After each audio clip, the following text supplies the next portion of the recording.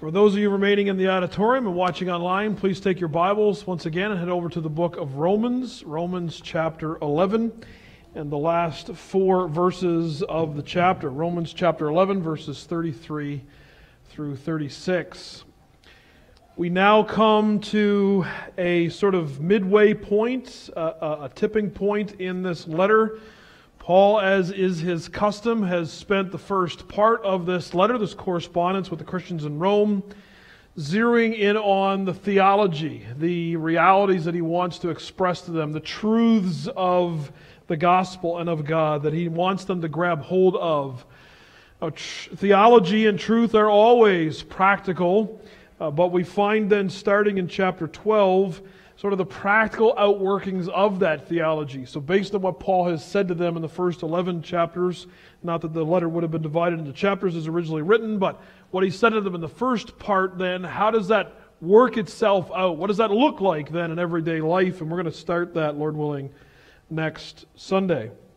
But as he comes to the end of describing and reiterating and just sort of reminding the Christians in Rome of these truths, it's almost as if he just can't help himself and he bursts out in praise. And Paul does this in other letters that he writes. And so this doxology is here for us. Based on what he has said up to this point, it's almost as if he puts his pen down and he stands in awe and wonder at what he has just written. He's the one writing this. He's the one that's been impacted by this. And yet, sometimes we can get so close to something that we miss it, and Paul doesn't want to do that, and so he sort of steps back from it. And when he realizes almost again what he has written and the sum of these truths that he has expounded, he just bursts forth in praise and essentially writes another hymn. It's based on Scripture, and certainly is Scripture, but it's something of Paul's own writing. He can't contain it almost. So follow along if you would as we read these four verses. I'll read them to you in your hearing this morning. Romans chapter 11, verses 33 through 36. Oh, the depth of the riches and wisdom and knowledge of God. How unsearchable are His judgments, and how inscrutable His ways. For who has known the mind of the Lord? Or who has been His counselor? Or who has given a gift to Him that He might be repaid? For from Him, and through Him, and to Him are all things. To Him be glory forever. Amen. This is the word of the Lord. I think in our culture, we have lost to a significant degree the ability to be in awe. We've lost a healthy sense of wonder in our culture. I think there's many reasons for that. I think one of the reasons is, not that long ago, if you didn't know something, you had to go research it. Now you reach into your pocket and ask Siri or Google. And so the easy access to information, regardless of whether it's true or complete, has caused us to believe that there's no question that we can't find an answer to. I think that's part of it. There's a loss of mystery when we believe that we have discovered everything and the answer to it all. Another thing is that very thing in our pocket, that we oftentimes have our head buried in that and are not actually looking around, like up at the night sky and at the beautiful sunset, like last evening's sunset. So we've lost a sense of wonder, and it is that sense of wonder that Paul wants to reinstate in us this morning. That's the title of the sermon. This idea of wonder. Specifically, Paul wants us to wonder at God, and specifically God's wisdom and foreknowledge, God's plan for all things. It ought to be awe-inducing that God has a plan, a foreordained order for all things, is bringing all things to that end and is doing it in a way that is so infinitely wise and amazingly rich in mercy and grace. There are still opportunities for wonder. I certainly have wondered at natural things. The power of the ocean has always, for me, brought wonder and awe. Whether standing on the shore and seeing the ocean, the waves crashing in the midst of a storm, or actually being on it. I do remember one of the worst storms that I was on the ocean for in the Bay of Fundy on the ferry between Digby and St. John, New Brunswick. And I think there were times that there was questions of whether we would make the opposite shore. There's an awe in the raw power of the ocean, in the power of thunder and lightning. We had another thunderstorm this week, and you hear that the peals of thunder rolling through, and you see the flashes of lightning. There's a sense of, or ought to be, a sense of awe and wonder at the things that God has made and how big He must be if He's the one that called these things into existence. I remember a sense of awe each of the 4 times that my children were born. This mysterious and miraculous reality of new life coming into the world. And it was breathtaking. Of course, Mel's breath was also taken away, but that was for different reasons. But it's just, there are things in life, and there ought to be much more of them, that we take a step back and just stand in wonder and awe. And that's what Paul wants us to do with God here this morning. And so there are 3 things, I think, that he outlines that we should wonder at. In the first place, we need to wonder at God's plan. He has outlined it in the first 11 chapters of his letter. He's called to our memory Abraham, Isaac, and Jacob, the nation of Israel, the Gentiles, and all of these things. And when you look at the broad scope of human history, we ought to take a step back. I love history. I've always loved history. I still love history. If I can get a history book, I want to read it. It just amazes me. You can see the providence and the sovereignty of God in human history. And Paul has just got done reviewing for us this reality as it relates to the Jews and to the Gentiles. He's shown that God was blessing the Jews, but also then blessing the Gentiles because He was blessing the Jews. And then when the Jews rejected Him, as they repeatedly did, He brought judgment on them, but that was to bless the Gentiles. But in blessing the Gentiles, He's also trying to bless the Jews because of the jealousy the Jews will have that the Gentiles are receiving the blessing that they think they should receive. And when you start getting into complexities, your mind is just blown. How can God do this? And this is what Paul is telling us, is he writes these things, he just takes a step back and says, this is amazing. That God had us all planned out from before time. Before He spoke anything into existence, all of this was a part of His plan. It's all moving the way that God preordained and foreordained that it would go. Notice then 3 things as we kind of tease this out. God's wisdom and foreknowledge are breathtaking. Oh, the depth, both of the wisdom and knowledge of God. How deep is the realization that God is omniscient and all-wise.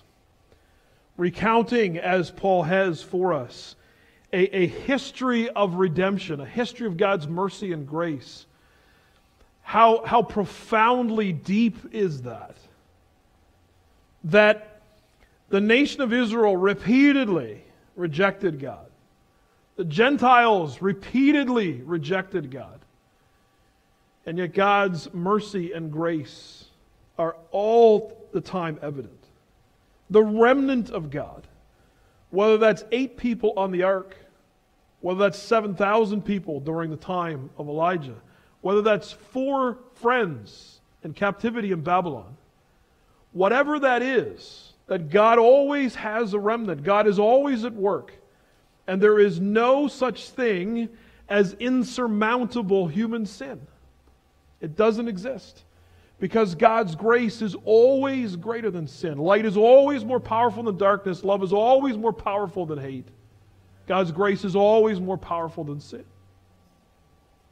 There is a profound depth there to recounting these things, and Paul does not want to just rush to the application. He wants us to sit and marinate a little bit in this. I would encourage you, even later on this afternoon, to just sit and think and remember God's working in your life. All of us can remember where we would be and where we were apart from Jesus Christ the righteous. When was the last time you were grateful, profoundly grateful for God's mercy and grace in your life? When is the last time that we sat and we just poured out praise to God and thanksgiving for saving our eternal souls? It's deep. That God in His wisdom and in His knowledge chose us. And in the right way, at the right time, He brought us to faith in Him. Remember when you knew who you really were and who God really was. Remember that time or that period of time? What changed? You didn't get smarter. You didn't get better looking. You didn't have more money in the bank. What changed is that God opened your eyes. He opened your heart and mind to see you in the depth of your depravity and to see Him in the radiance of His glory. Remember that and thank Him. Paul takes a step back. He almost lays the pen down and says, God's mercy and His grace, His wisdom and knowledge, how deep that is. Notice in the second place, His wisdom and foreknowledge are rich in mercy and grace. If we took God's raw omniscience, omnipresence, and omnipotence without His mercy and grace, that would be breathtaking and awe-inspiring. It would also be terrifying. They say that power corrupts and absolute power corrupts absolutely. And how can a single being have all the power in the universe and use that in any way that is positive and beneficial? And yet, what does Paul say? Oh, the depth of the riches, both of the wisdom and the knowledge of God. How rich is God's grace and mercy. How amazing is His grace. I would have given up on the nation of Israel long before Moses did. Definitely long before God did. He still hasn't. I would have given up on me a long time ago. How can you be in Egypt and see the plagues that God brings upon the Egyptians? Systematically picking off one by one their deities that are useless. Note the plagues and note the gods of Egypt. They line up. Everything that the Egyptians trusted in, every one the Egyptians trusted in, God showed them that they were worthless, useless. They were no gods, only He was God. How do you stand there and watch that? How do you stand at the Red Sea and have that feeling of abject hopelessness be replaced by the euphoria of escape when God opens up the Red Sea and you walk across it, and then you get 5 steps into the wilderness, there's no drinking water, you're like, God, what can He do? But that's us, isn't it? Every single day. You complained yesterday. You probably complained this morning already. That Israel was said to be in the Old Testament a stubborn and stiff-necked people. God did not, has not abandoned them. And He does not and will not abandon us. How amazing is His grace and mercy. And even in the midst of showing mercy and grace time after time to His people, the Jews, He also shows it to the Gentiles. Read the book of Jonah as one example. How amazing is God's grace and mercy. And Paul has taken a significant amount of ink to explain that and to reinvestigate that. And he stops and he just says, how merciful and gracious is our God. God's plan then, in the third place, is incomprehensibly and unforeseeably beautiful.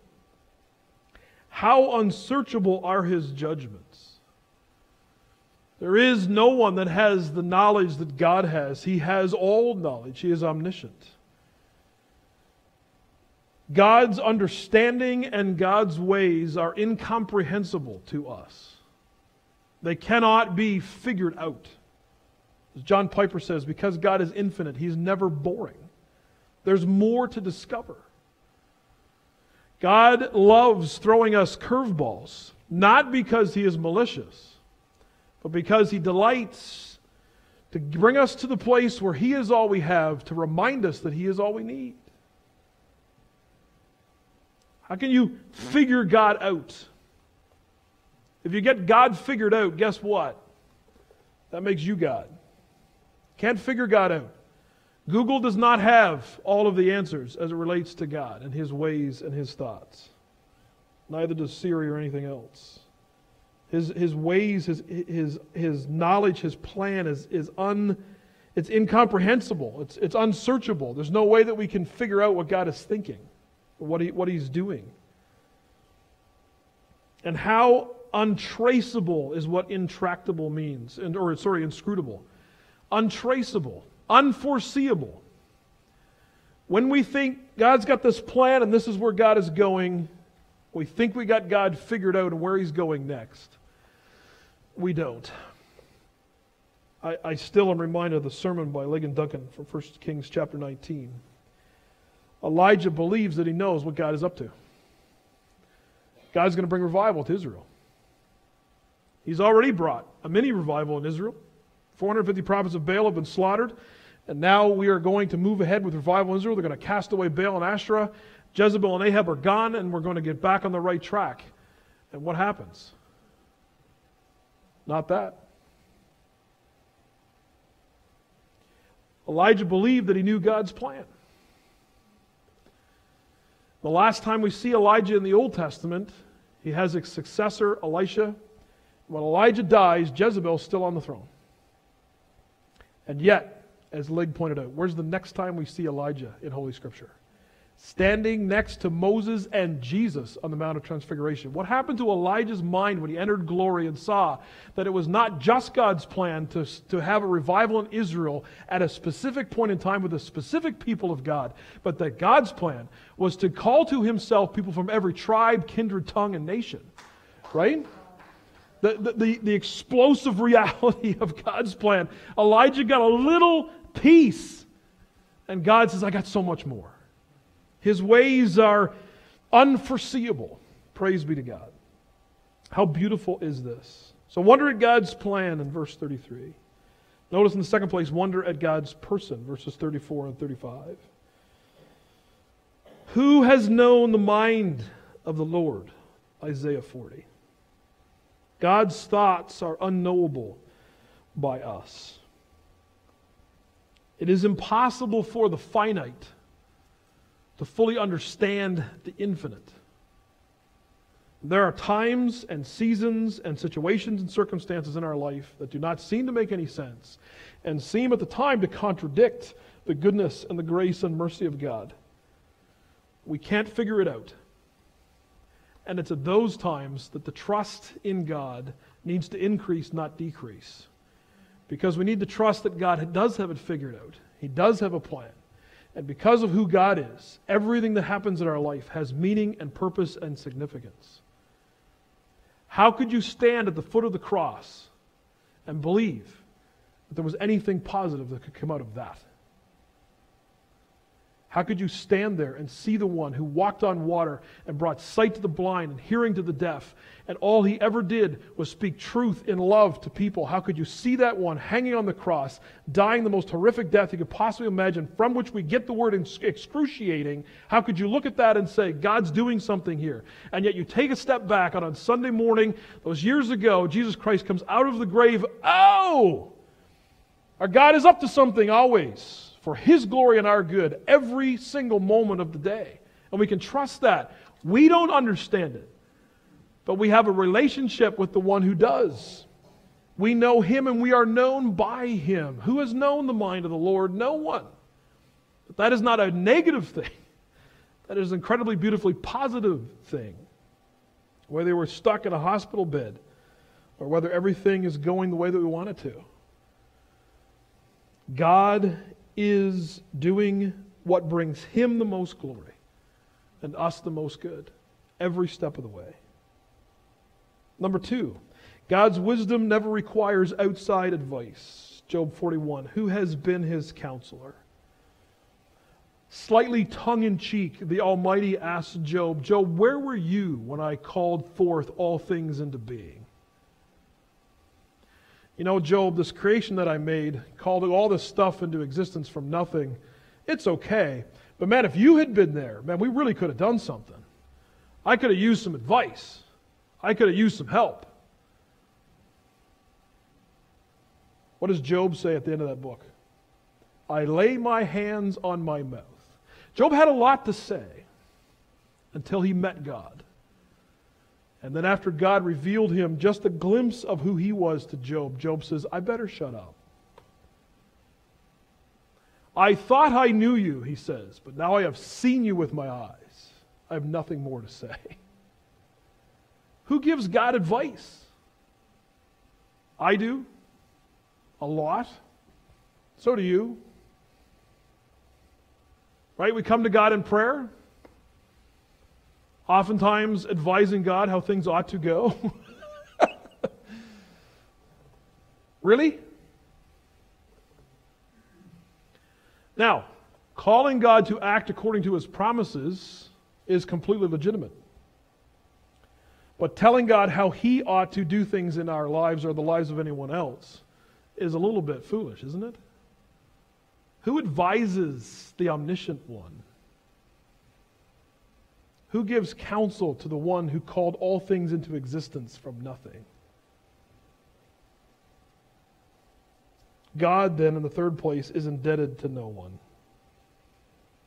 Who has given a gift to him that he might be repaid? God owes no one anything. It is, in fact, the exact opposite. We owe God everything. At the point of our salvation, at the time of our salvation, did we sit down with God at a conference room and we're on opposite sides of the conference table and God says, here's what I'm going to do. I'm going to take all of your sins and lay them on my own Son, Jesus Christ, the righteous. And He'll pay them in full. And then I will give to you my righteousness, His righteousness, and call you my son. And at that moment did we say, God, that sounds great. And here's what I'm going to do for you. What? There was, when it comes to God's mercy and grace, there are no negotiations. We bring nothing to the table. What has Paul told us earlier on in the book? Mercy is undeserved and unearned. Otherwise, it's not mercy. And he has said that explicitly in this chapter and the chapter before. If grace is not grace, if it's not unearned and undeserved, it ceases to be grace. How often do we sit here believing that God got a good deal when He got us? Instead of being eternally grateful that He's shown His grace and mercy on us as undeserving as we are. God is in no one's debt. Which leads us to the third thing this morning, is a wonder at God's perspective. Wonder at God's perspective. For from Him are all things. God is the source of all things.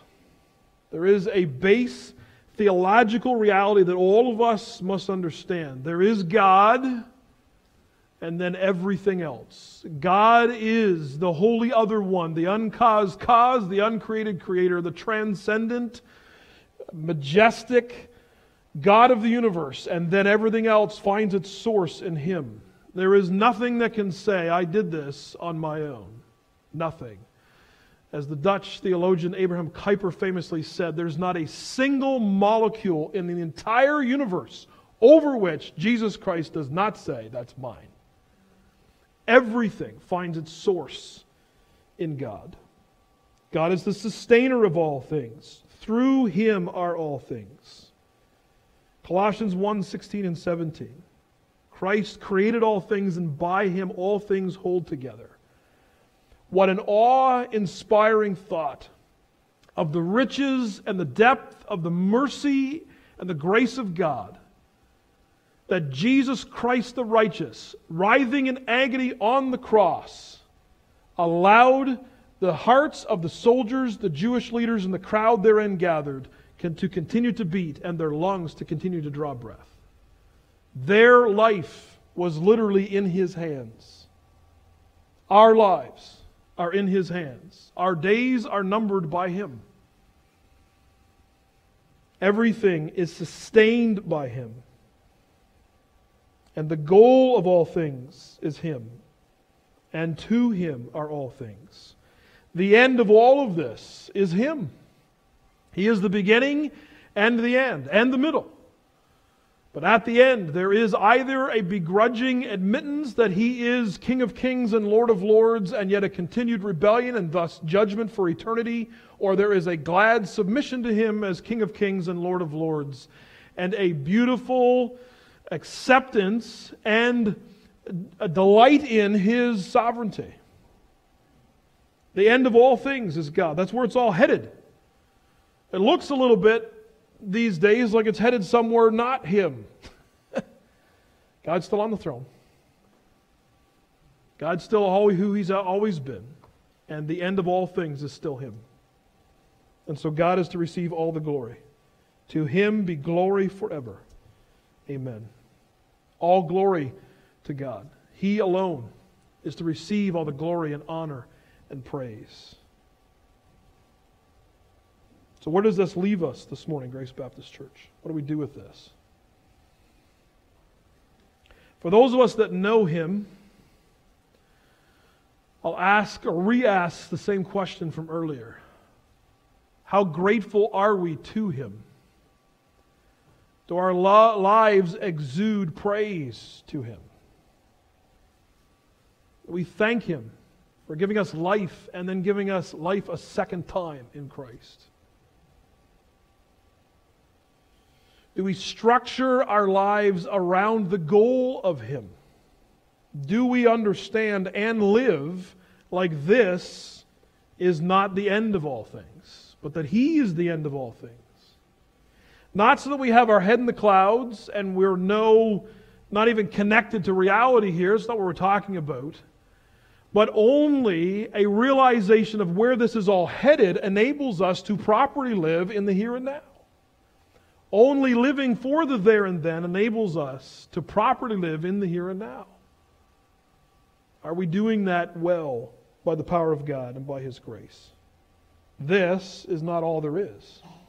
But this is moving towards Him. Are we living that way? Perhaps you're here this morning or watching online and things are not as you would like them to be. Please know this. The one who is in control of all things has a plan for all things, and all things are moving according to His plan. And if you are His, one of His children, there is a reason why this is happening in your life. There is meaning and purpose and significance. None of this is outside of His control. None of this took Him by surprise. None of this is just meaningless and without any purpose or significance. Perhaps you are here this morning and you have someone who is heavy on your heart. A child, a grandchild, a family member, a close friend. And they've either never understood the beauty of God or they had access to that knowledge and have since rejected it. Please know this. God is a God who is rich in mercy and grace. I posted a sermon from Alistair Begg a few weeks ago on our Facebook group. He talks about the man on the middle cross said I could come. You have a thief on the cross who just seconds before was mocking Jesus along with his fellow prisoner, fellow convict.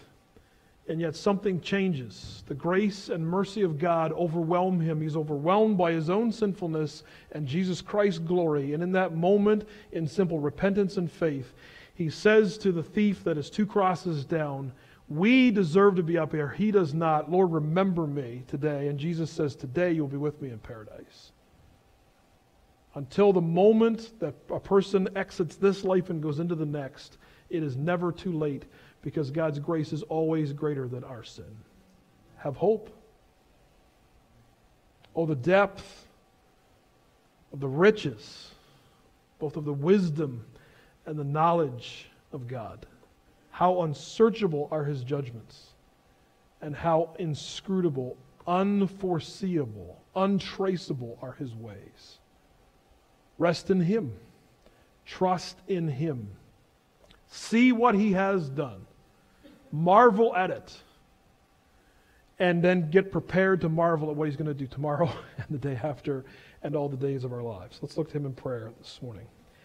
Father, we are so thankful to bow our heads in reverence and respect and awe of you. Father, you are so high above us, and yet you have descended down to us. We are undeserving of your love, and yet we are recipients of it. And I pray this morning, grateful for it. Father, there's a lot of things going on in our society right now. There's a lot of things going on in individual lives connected to Grace Baptist and beyond right now. There are seasons. Seasons of difficulty, seasons of ease. Seasons of rejoicing, and seasons of lament. And in and through all of those things, there is one steady constant, and it is you. As Paul has surveyed the landscape of history, he realizes just how magnificent you are and how incomprehensible your ways are. That someone like a Rahab, someone like a Ruth, someone like a David, someone like a Samson would be a recipient of your grace and mercy. Father, if there is hope for them, there is hope for us, and we know if there's hope for us, there's hope for anybody. Thank you that your heart towards us is one of compassion and love, and mercy and grace and kindness and gentleness and goodness, truth and love. Father, may we be profoundly grateful this morning and profoundly hopeful, because all things under your wise and good care have purpose and meaning and significance. And while we may not understand it this side of glory, we will one day be in your presence. And we will either understand it all or it won't matter. Help us, Father, to trust in you.